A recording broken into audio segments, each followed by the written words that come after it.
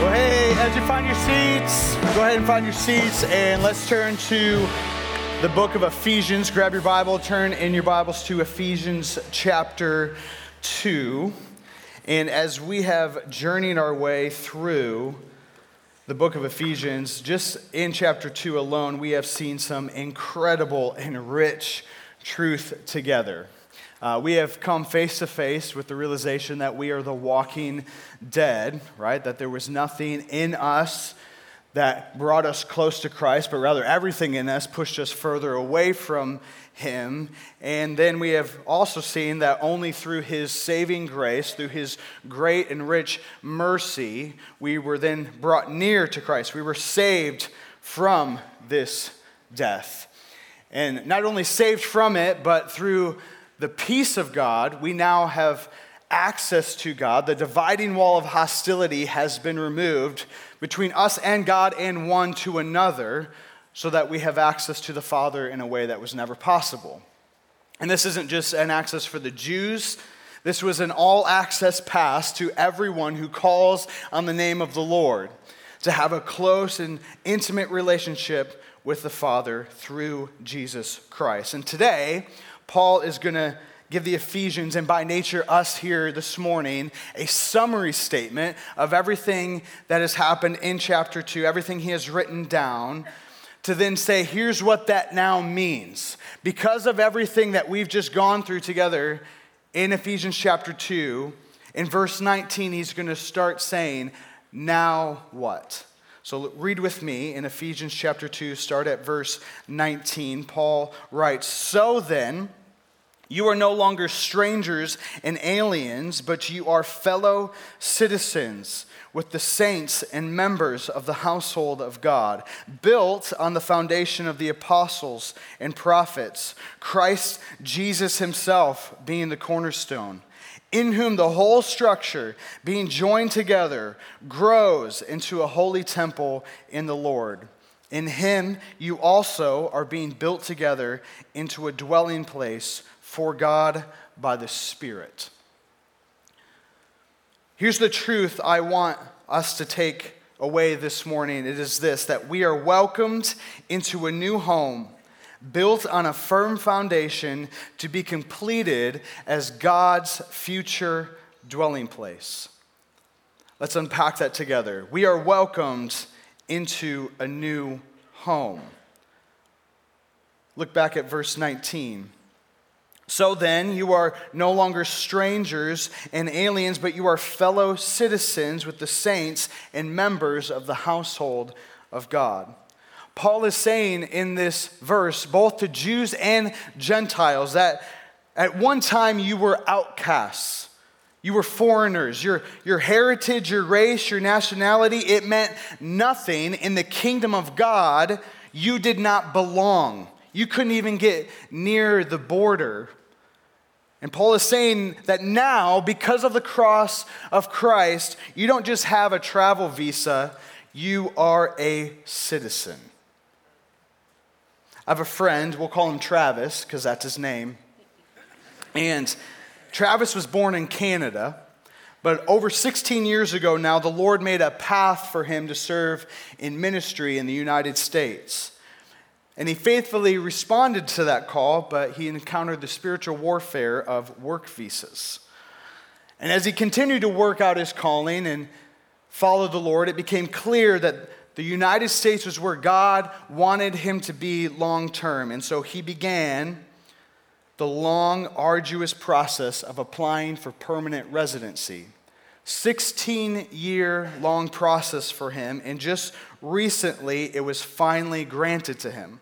Thousands of dollars and countless forms and correspondence with different offices later, and he had it.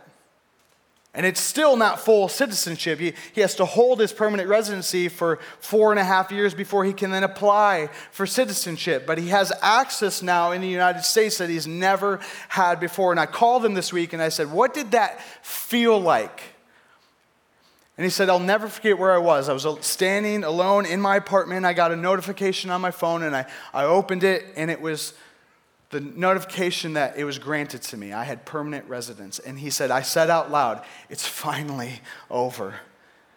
The wave of relief that washed over him, realizing that the people that he had called family for over a decade and a half all had possibilities that he could never experience. He was always limited to what the work visa said he could do, that he was confined to that, and he felt like he just couldn't do the things that he was called to do all the time. And now it was finally over. The relief, the peace that washed over him in that moment. Friends, this is how we should feel 1,000 times over when it comes to what is being conveyed here. There is no long, arduous process. There are no fees. In fact, Christ paid every single thing that was due so that you could now have access that was never possible before. Because Christ paid it all, you and I are full citizens of the kingdom of God. But not just citizens, family members. Citizen, that's one thing. Family, that's a whole other thing. I mean, we can look around our world and realize that just because we're all citizens of the same country does not mean that there is any relational intimacy. We can be completely separate from each other. But here, Paul is taking it a step further and saying that our citizenship in this kingdom of God equates us to the family, to the household of God. You are no longer just a tourist in a place you don't belong. You are adopted as sons and daughters and given a key to the house. Not just a transfer of location, but a brand new identity. What a joy this is. Being in the family of God is an incredible gift to us. And the implication that this has on the church is something that we must fight to protect. That the understanding of all who enter in, if you have put your faith in Jesus Christ, then the church is your family. And family brings both privilege and responsibility. When you walk through the door of my house as a guest, you were treated like a guest. Meaning I'll cook you a wonderful meal. I'll make you a great cup of coffee. We'll have conversation. I will entertain you to the best of my ability. But there is an understanding that at some point you will leave. And you can come back the next week and we'll do it all over again. That'd be great. But there's an understanding that you're not going to live there. And it'd be a little, like if we were there in that moment and you said, hey, can I spend the night? Like, okay, we'd have to know each other. Or maybe you just need a place to crash, and that's fine. I'd love to do that for you. But if you just kept staying, and then it was like, you were like moving things in and you hung your clothes in my closet and your mail started showing up. Like, okay, we've gone a little far here. Like you were a guest, but now you're acting like a family member, but are you bearing any of the responsibility of the family? Are you paying rent? Are you doing the dishes? Are you mowing my yard? Are you please raking my leaves? That's anybody. If you're a guest, just come rake my leaves. That'd be awesome. So many leaves. I want to challenge you on this, church. If you have embraced Jesus Christ as your Savior, you are saved by grace, and you are coming, and you are feasting on the Word every week, and you are enjoying the amenities of things like Gospel City Kids and events that we host and core classes or whatever. Can I ask, are you just enjoying the privileges of the house, or are you bearing the responsibilities of the family? Galatians 6:10 calls us to, so then, as we have opportunity, let's do good to everyone, and especially those who are of the household of faith. Those words, do good, imply an act of service, giving of ourselves, serving the household of faith, the family of God. Can I be honest with you for a second? Can your pastor share his heart? Can I be vulnerable and transparent? Can we have that moment where you realize I'm not perfect? A long time ago, when I was dumb enough to do something like this, so like a week ago, I was in this moment where, you just have days where you're just done for the day, right? Like I was talked out, thought out, just out. And so I'm coming home and I'm just not in a great mood. I'm kind of want to can we stop this day and start over tomorrow? But I'm trying to be cordial to everyone in my house. I'm not being mean. I'm just kind of grumpy. And so we're kind of getting near the end of the night, and we're doing the things that we need to do to kind of close the house down. Right? We're cleaning up dinner and snack and, taking care of kids and just kind of putting everything away. And there was this moment where my wife is like, holding one kid and bringing another kid along and all the trash from snack and everything. And she's like, coming over. And I think I was like, decided in that moment I should reorganize my coffee mugs, like something's totally unhelpful. But I was like, oh, this will be good. Like right now I'll start this project. So she's doing all that. And she gets to the trash and I look over and the trash is overflowing. And so she has this trash and she just kind of sets it on top of the trash and then like walks away from it. And I'm like, ugh. And in that moment, I had a choice, and I chose wrong, right? So I'm like, okay. So I go over to the trash, and you do the thing, we like shove it down and pull it up, and you like shimmy it out of the trash can to get it out and tie it, and I stomp over to take it outside, and as I'm leaving, I say, I guess I'll do everything. See, no. Wait. If y'all had been there, like a studio audience with that type of reaction, that would have helped me a lot. Because I may have realized in that moment, hey, I don't think I'm thinking about this right. But you weren't there. So I take it out to the trash, and, I'm in all my righteous anger, and I come back in, and my wife, my beautiful, gorgeous, blazing wife, is standing there. And she's looking at me. I was expecting a look of like sympathy, apology, like gratitude. You're amazing. Oh, thank you so much for doing that. It wasn't that. That was not the look. It wasn't like anger or rage. It was quizzical, questioning. She was curious. And she didn't scream at me, yell, fight with me, anything. She said one word. And I think it was a question, but it sounded like a statement, which is a spiritual gift women have. And she just said, everything? And it was in that moment that the Lord said, listen to your wife. It's a good thing. And I realized I had been thinking about this wrong. I had thought that, I carry so much weight that how dare I have to take out the trash in this moment? I forgot that my responsibility was to my home first and foremost. As a member of the family, I have responsibilities. And even though I have responsibilities at work, work is not my home. Even though I have responsibilities to other things like hobbies or things that the kids are involved in, those things are not my home. And if all those other responsibilities are taking precedence over or not leaving me with any margin for the responsibilities I have to my home, something is wrong. Now, hear me. I'm not equating your church family with your biological family. I am not saying that. If for a season of your life you are having to choose between your physical, personal family or the church family, please choose your personal family, because healthy families make healthy churches. But if that is the norm for you, it's a lot like your budget. If you're constantly overspending, it's time to look at the budget and ask, where are we missing it? Because the church is a priority. If you consider yourself a member of this church, but you feel no responsibility to it, take it or leave it, I'll come when I want to, something is wrong.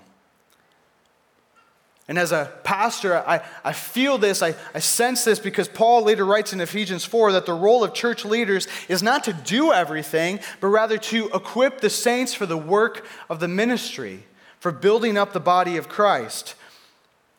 That is not a delegation so that I can sit with my feet up. That is a work that God has called me to do, is to help the members of the house throw in. And so this work of building is, yes, a responsibility, but also, church, it is a great privilege. There is something amazing about watching God work and move through the service of all the members of the house rather than just a few. When we are all giving and pouring in, there is more glory that God receives. And the only way the church is built through this, building itself up in love, is because we are standing on the right foundation. Because we are welcomed into a new home that is built on a firm foundation. Look at verse 20. built on the foundation of the apostles and prophets, Christ Jesus himself being the cornerstone. Now, you don't need to know much about construction or buildings to know that the foundation matters, right? Every home I've ever walked through in considering whether or not to buy this home, like you get to the basement, and I just start asking questions because I know you're supposed to. Like, oh, how's the foundation? There's a crack over there. Is that in the foundation? Or what's going on with the foundation, right? And I don't know. They could be like, well, they actually had the foundation cleaned and replaced in 2015. And I'd be like, great, you should do that every so often. Like, that's not how that works, right? But I'm like, yeah, sure, foundation. It's an important part of the thing. Because we all understand that what you build upon will affect everything else. If the foundation is bad, the rest of the house can be amazing, but it will crumble. So he's making the point to all believers here that the foundation is set and it is solid because of Christ Jesus. Without him, we have nothing. But because of Christ, because Christ is the cornerstone, we also have the foundation that's been laid by the New Testament apostles and prophets. The apostles being the 12 disciples, and Paul commissioned by Jesus himself. And then the prophets, those who are delivering and sharing God's word with the early church. And once the New Testament writings were finished, the foundation was laid. It was complete. And now we are being built up on that foundation with confidence that if we stand firm on it, we will remain true and correct. Paul says this in 1 Corinthians chapter 3, according to the grace of God given to me like a skilled master builder, I laid a foundation, and someone else is building upon it. Let each one take care how he builds upon it, for no one can lay a foundation other than that which is laid, which is Jesus Christ. Church, be watchful and aware of anything that is being presented to you, lest it start to chisel away at the foundation that has already been laid.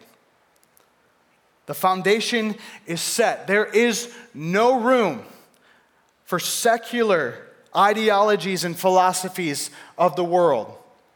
There is no room for the idolatries of other religions. There is no room for the false doctrines of progressive and liberal Christianity when we understand that the foundation is Jesus Christ.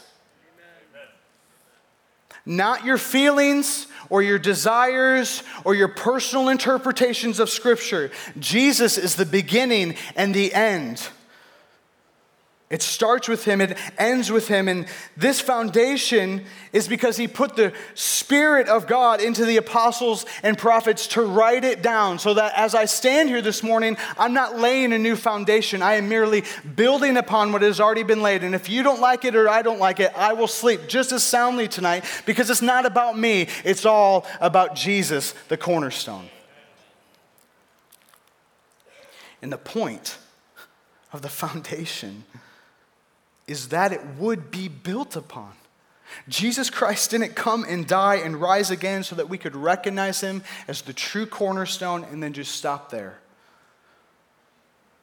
Rather, his purpose in doing that would be he could showcase his glory to the world through us as we are constructed into a dwelling place for the Lord.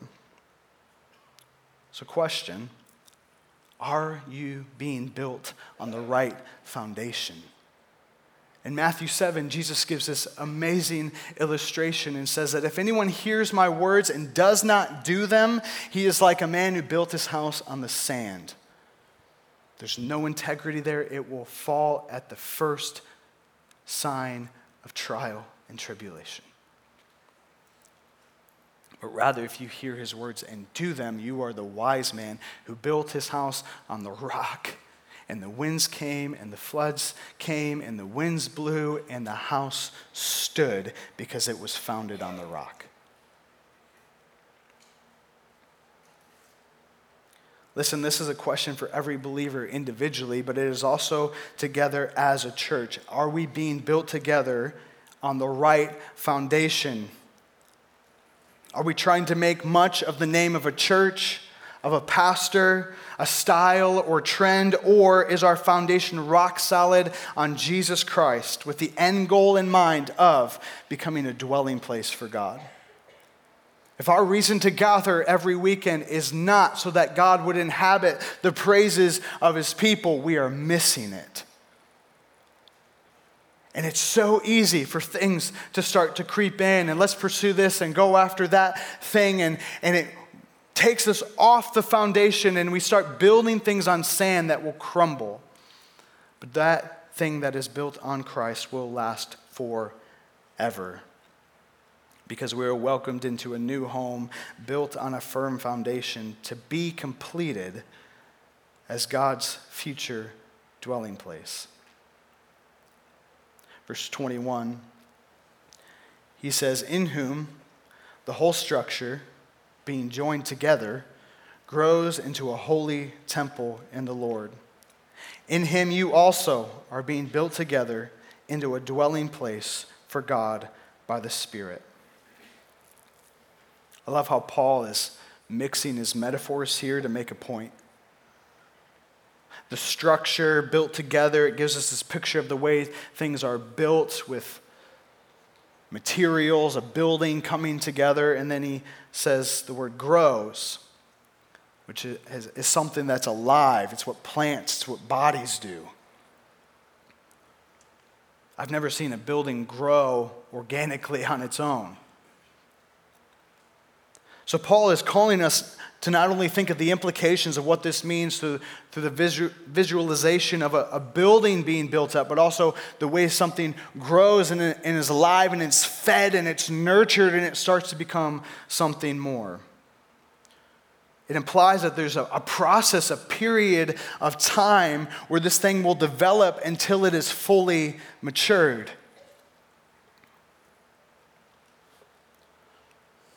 After the foundation of Christ as the cornerstone, after the foundation of the apostles and prophets, where the structure is being joined together, it is growing into what? Into a holy temple, a dwelling place for God. There is a calling on everyone who believes in Jesus Christ to grow in holiness. 1 Peter 2:5 says, you yourselves, like living stones, are being built up as a spiritual house, to be a holy priesthood, to offer spiritual sacrifices acceptable to God through Jesus Christ. Living stones puts just this crazy imagery in my mind. Can you imagine walking out into your landscaping and the same way your plants grow, your rocks grew? Right? After a hard rain, the little pebbles that you filled that garden bed with are 3 times the size. That's just so, we don't get that. That doesn't make sense to us. But the writers of the New Testament are implying that the way you're being built into this house, you are still a living, breathing thing, and you are growing in Christ. Paul's going to expound upon this a little bit in Ephesians chapter 4 when he writes this: we are to grow up in every way into him who is the head, into Christ, from whom the whole body, joined and held together by every joint with which it is equipped, when each part is working properly, makes the body grow so that it builds itself up in love. This is what we are in this church age, the present time. Gospel City is being referenced here in this verse. And the point stands, church, that as we pursue holiness, it is an active thing that you do as a living stone. You don't get saved, transferred into the house of God, and just stay where you're at. The building is continuing to grow. It's being built up, and you need to expand and grow with it to hold the weight of holiness. If you look back on your life a year from now and you are not different, something is wrong. If you are in this present moment and you look back on where you were before you were saved and you have not changed much, something is wrong. We should be looking more like Jesus every single day. Not a competition, Not a legalistic metric of doing these 10 things every day and that's what makes you grow, but rather a pursuit in our hearts of holiness. Do I actually want to be more like Christ?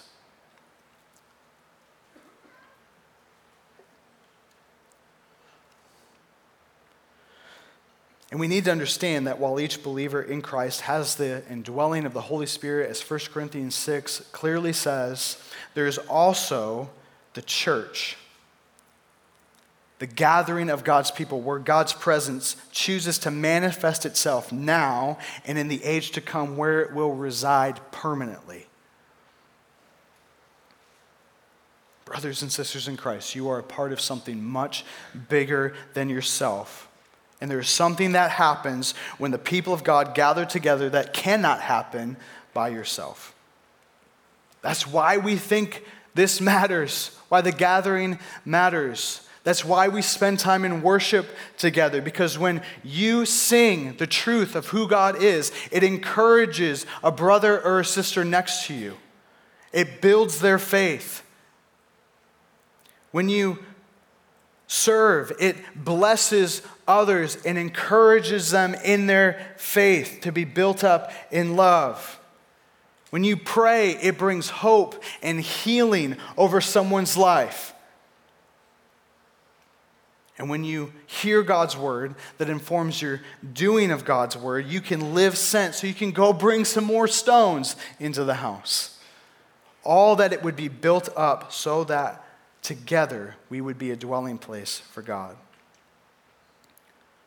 God's desire is that we would be joined together, we would be built together into his dwelling place, and this is not a one-time occurrence.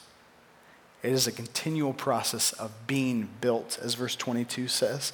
That is an active phrase. It is still happening. God didn't build once and end. He is building currently his church. And when we talk about buildings being built, my mind naturally goes to blueprints. And if you didn't know, in 2011, Gospel City Church joined together with a local church here in this community. Anybody know the name of that church? Cornerstone. Cornerstone Community Church.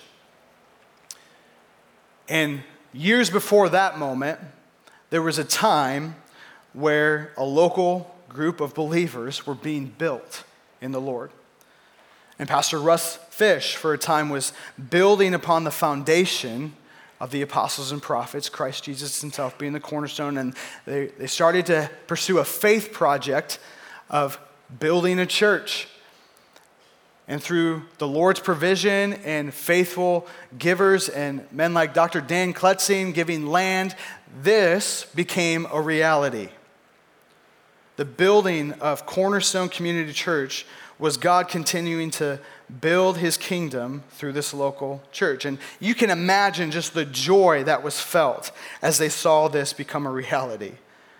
The space to gather and worship, the space to do ministry to children and students, and offices for their pastors and leaders to help equip the saints for the work of the ministry.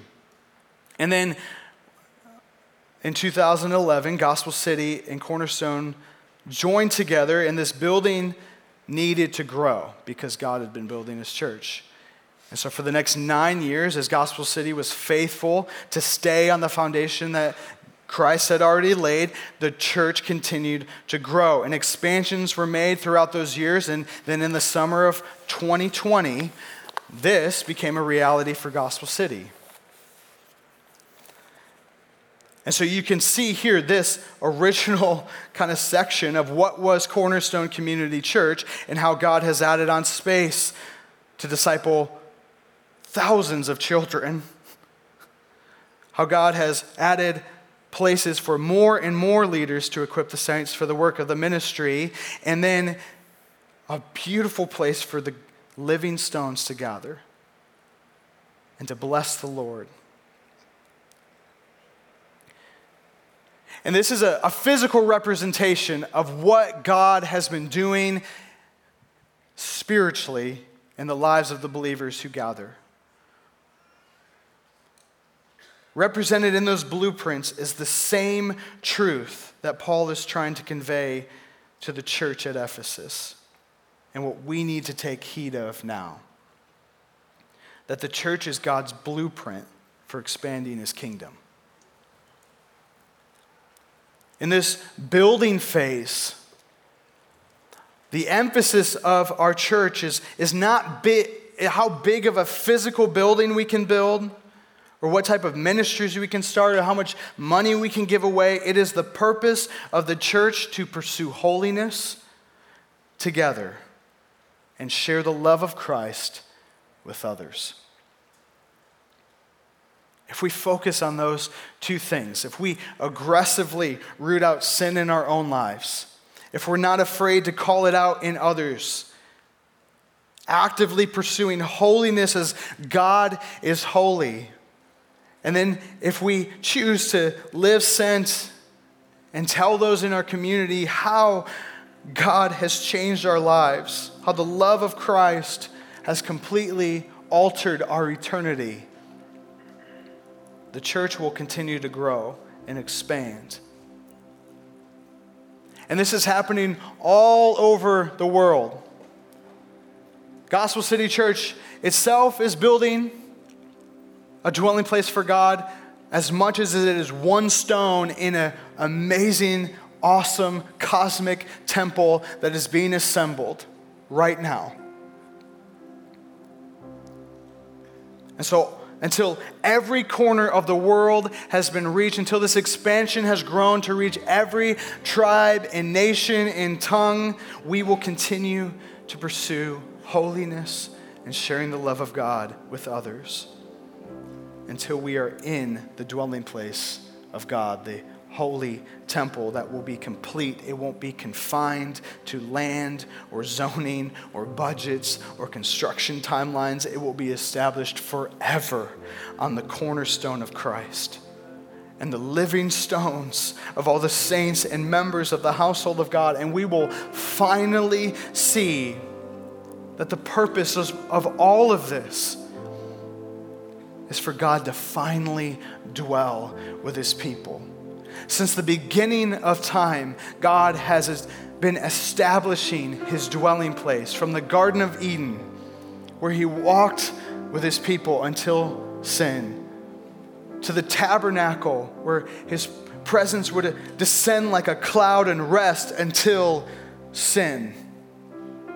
And then in Jesus Christ, Emmanuel, God with us, his presence until sin, and we nailed him to a cross.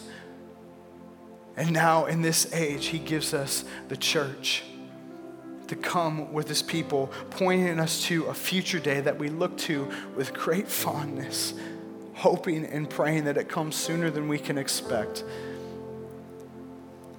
In Revelation 21:3, it gives us this promise: behold, the dwelling place of God is with man. He will dwell with them, and they will be his people. And God himself will be with them as their God.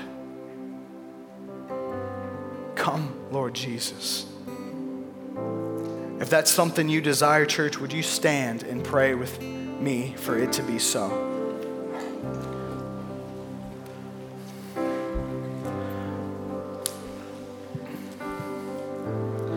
Father, we